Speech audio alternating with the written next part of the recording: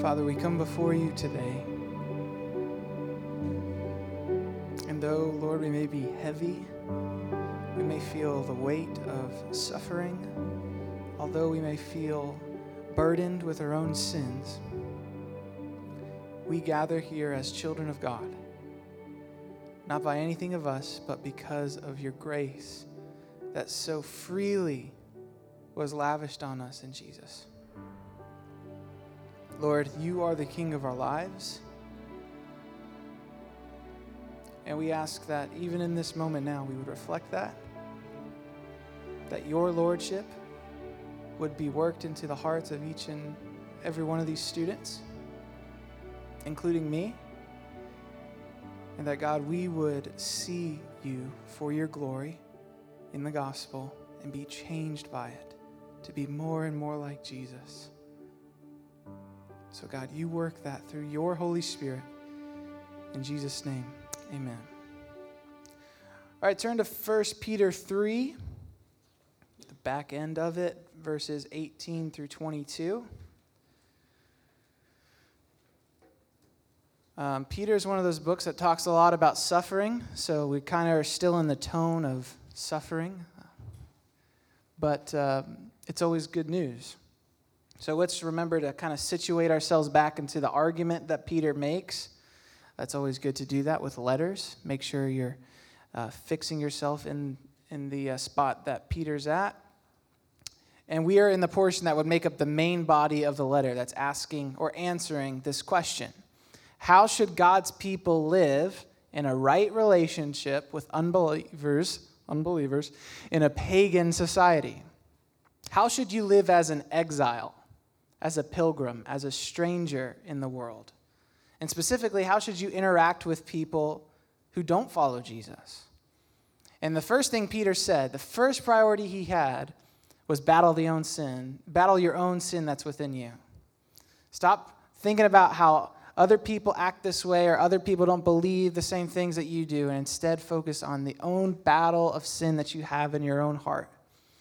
And so he said to maintain your good conduct among them, and that includes your submission to authority. So he talked about submitting to the authority figures in your life, and to do so not only with the government and the household, but to do so as a representation of Jesus, who himself submitted himself to the Father and submitted himself even to death.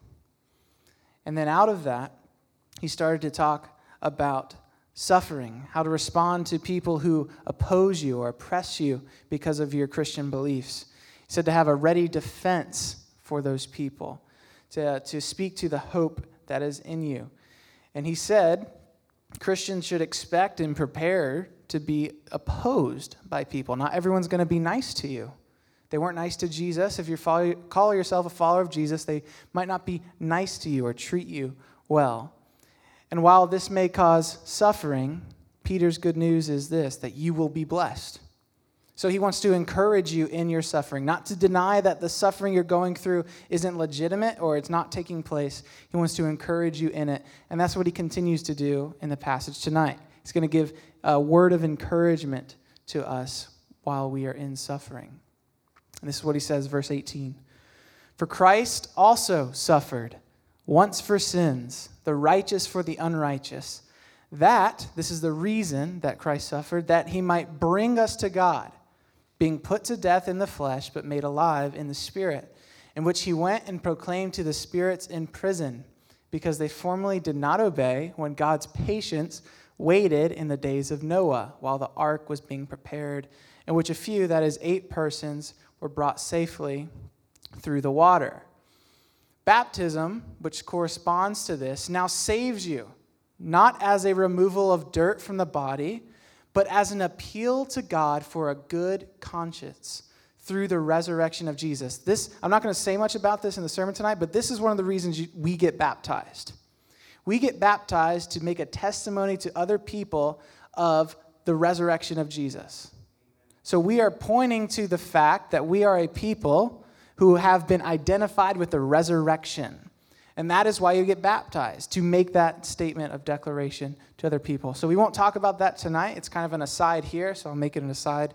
But if you haven't been baptized and you call yourself a follower of Jesus, that should change, and we can do that. We can get you baptized the week before Easter, which is kind of cool. So if that needs to happen, come talk to me.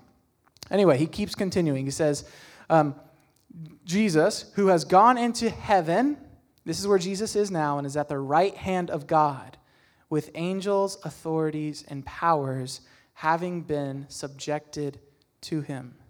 So I want to look at 3 key teachings from the passage tonight, see how that provides us a model for how to suffer well, and ultimately acts as an encouragement to us in our suffering. We should be encouraged tonight based off this passage. Number 1, we have a suffering Savior. Jesus suffered.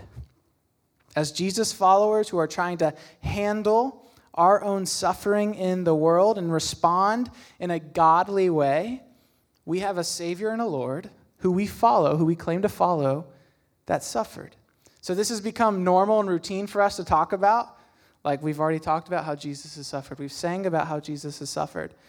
But just imagine if you had never had the Christian story growing up, and then you just decided to show up to a Christian gathering one Sunday. You walk in, right, and they're doing the whole Christian karaoke thing about how great God is, how glorious God is, how he's saved them. And then they start saying like how precious his blood is. Like how cool it is that he had a crown of thorns placed on his head, that they nailed him to a cross. You see how weird this is? How odd it would be if you didn't have this Christian story, that we celebrate his suffering? Think about that. That's unique. That's odd. And why is it odd and unique? Well, it's odd and unique because we're celebrating suffering, something that seems weird and not normal, not something we want for ourselves. So it's odd to have a Lord that suffers, but it's so important for the Christian faith. We'll talk about one important reason as we go in terms of our salvation. Something about Jesus' suffering is connected to our salvation. We see healing, we see deliverance in the suffering of Jesus. In other words, something about his suffering and death is linked to the atonement, the covering up, the payment for of our sins, and thus that is a source of healing for us. His suffering is connected to our healing. We'll unpack more of that as we continue. But another aspect that's really important that just kind of wrecked me this week was how Hebrews talks about Jesus as a sufferer. This is what he says: Jesus sympathizes with your suffering. He feels your suffering. He knows what it's like. He has experienced the suffering that you have experienced. You have a God and a Lord and a Savior who has experienced your suffering. Hebrews in chapter 4 says this: we do not have a high priest who is unable to sympathize with our weakness. Jesus knows our weaknesses. Jesus sympathizes with them. He feels them. And he carried them for us. But he, in every respect, has been tempted as we are, yet he was without sin. So we have a suffering Savior. And that's very important that we talk about the suffering of Jesus, because Jesus suffered for a good purpose. Peter links it to a meaning, a purpose. Jesus suffered for a purpose. As we've said before, your suffering is not meaningless. It is not the product of a random universe that's just suffocating you as another biological animal floating around this planet. Like, you are not just the product of chance and randomness, and that means your suffering has meaning. Do not let anyone tell you that the suffering you're going through is meaningless. God is sovereign over your suffering and your pain, and God has a good purpose for it. Romans 8 tells us that all things, including the bad things, they work together for good for those who love God and seek God according to his will and purpose. Your life is going to be a tapestry of different threads. Some are going to be bright and beautiful, but there'll be other threads in your life that are dark. And they may last a while. But the beautiful thing is God takes those dark threads and those bright threads and he weaves them together to be beautiful and good and glorious. And there's no better picture of that than the cross. than the suffering of Jesus. If you doubt that your suffering has meaning, look to the suffering of your Savior. So Jesus suffered for a good purpose, and that was to bring others to God, to reconcile their relationship to God, and to advance the mission of God. So let's linger on those purposes a little bit. First, Jesus suffered to reconcile others to God. That word reconcile just means like bring together, like relationships getting reconciled. So Jesus suffered so that he could bring unrighteous, sinful people back into a right relationship with God. From the beginning of creation, this was God's desire, to dwell with his people. He made a garden that was fit for both of them to dwell in. Like God was walking around the garden with Adam. And like that's what God's desire is, to dwell with his people. But man's sinfulness alienated them from God's presence. So because of our sin and our rebellion, our desire to define good and evil on our own terms, we have lost our right relationship with God. And through the suffering of Jesus, he is bringing us back into a relationship with him. If it were not for the suffering of Jesus, if it were not for the bloody cross, we would not be reconciled in our relationship to God. Without the cross, we would have no communion or fellowship with the God who created us. So that's a good purpose. That is something that should redeem the whole suffering of Jesus, right? And so in turn, that should redeem your view and perspective of your own suffering. God can redeem your suffering. He took the most horrific event in the universe, the most unjust event in the universe, and he turned it into the most good and glorious thing in the universe. Holy moly. Ooh. You gotta go to the doctor or something. Like, get that worked out of you, the demons inside of your nostrils. Anyway, number 2. I want to frame it this way because it's important. Jesus' suffering also advanced the mission of God.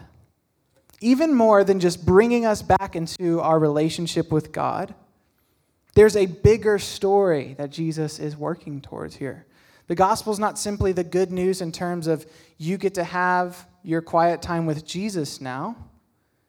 The gospel is good news in terms of something God is doing to all of creation to bring it back to himself. So God is using the suffering of Jesus. God himself is suffering to advance his mission for the entire creation. And that is the rule and reign of God being on earth as it is in heaven. That's what God's about. He wants his kingdom to come on earth as it is in heaven. And something about the suffering of Jesus is working towards that. So it is the suffering of Jesus that led to the victory of Christ. And this is advancing the mission of God when he desires to see his kingdom come on earth as it is in heaven. Jesus suffered so that he could die. And he died so that he could be resurrected. And in his resurrection, he's creating a new pattern of existence for human beings. He is creating a whole new way of living, a whole new life. And he wants this to work itself in Jesus' followers and then totally revamp, resurrect the universe. So the suffering of Jesus is advancing this mission.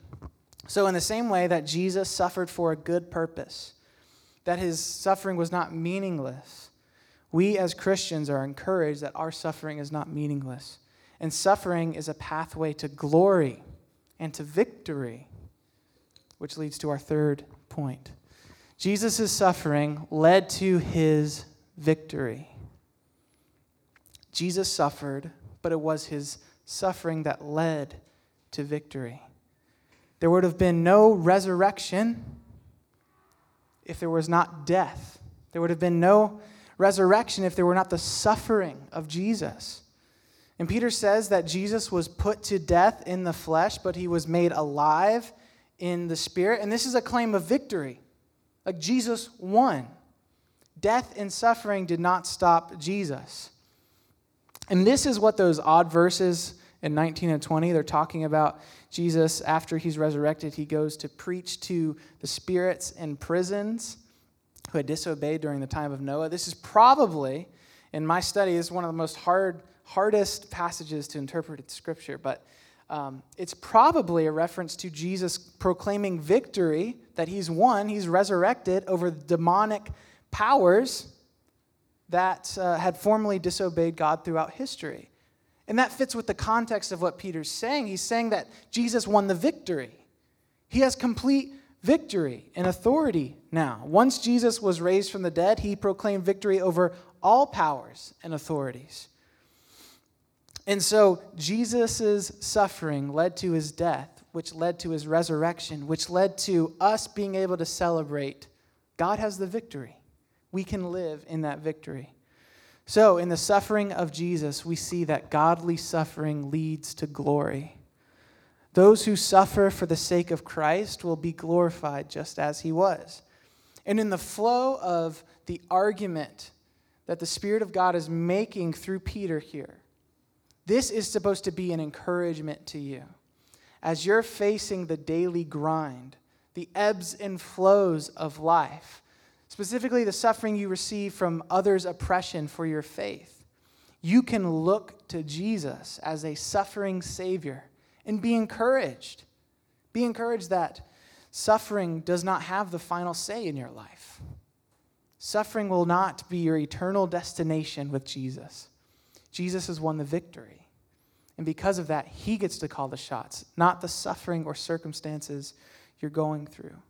So suffering doesn't have the final say because it didn't have the final say over Jesus. And as Jesus followers, you share the same destiny as Jesus, resurrection and glory. That's good news. That's encouraging news, especially if you are going through suffering. So I'd say that this is a model for our own suffering. We have a suffering Savior, so we should expect to suffer and prepare to suffer. But we have a Savior who suffered for a good reason, a good purpose, to reconcile people to God and to advance his mission. So we should likewise be willing to suffer in order to love others well. Are you willing to suffer so that you can love other people well? Or as soon as it becomes uncomfortable or inconvenient, do you give up loving people? Because goodness gracious, I'm glad Jesus didn't. Talk about inconvenient, talk about humiliating, talk about uncomfortable and painful and full of suffering. But that's the extent of suffering he went through to love you and to love you well. So we have a Savior who suffered and who is now the victorious King. So we should reflect his lordship in our lives, that he's king over us. He's sovereign even over our suffering. And one day, King Jesus is going to get the keys to all of the cosmos, and he is going to totally detail it. He is going to revamp everything. He's going to resurrect everything. And the last enemy to be subjected to him will be death. Death will be laid to the grave. So as people who will struggle with suffering, who will constantly look to, who will constantly go through suffering, we need to look to Jesus to be encouraged in our suffering.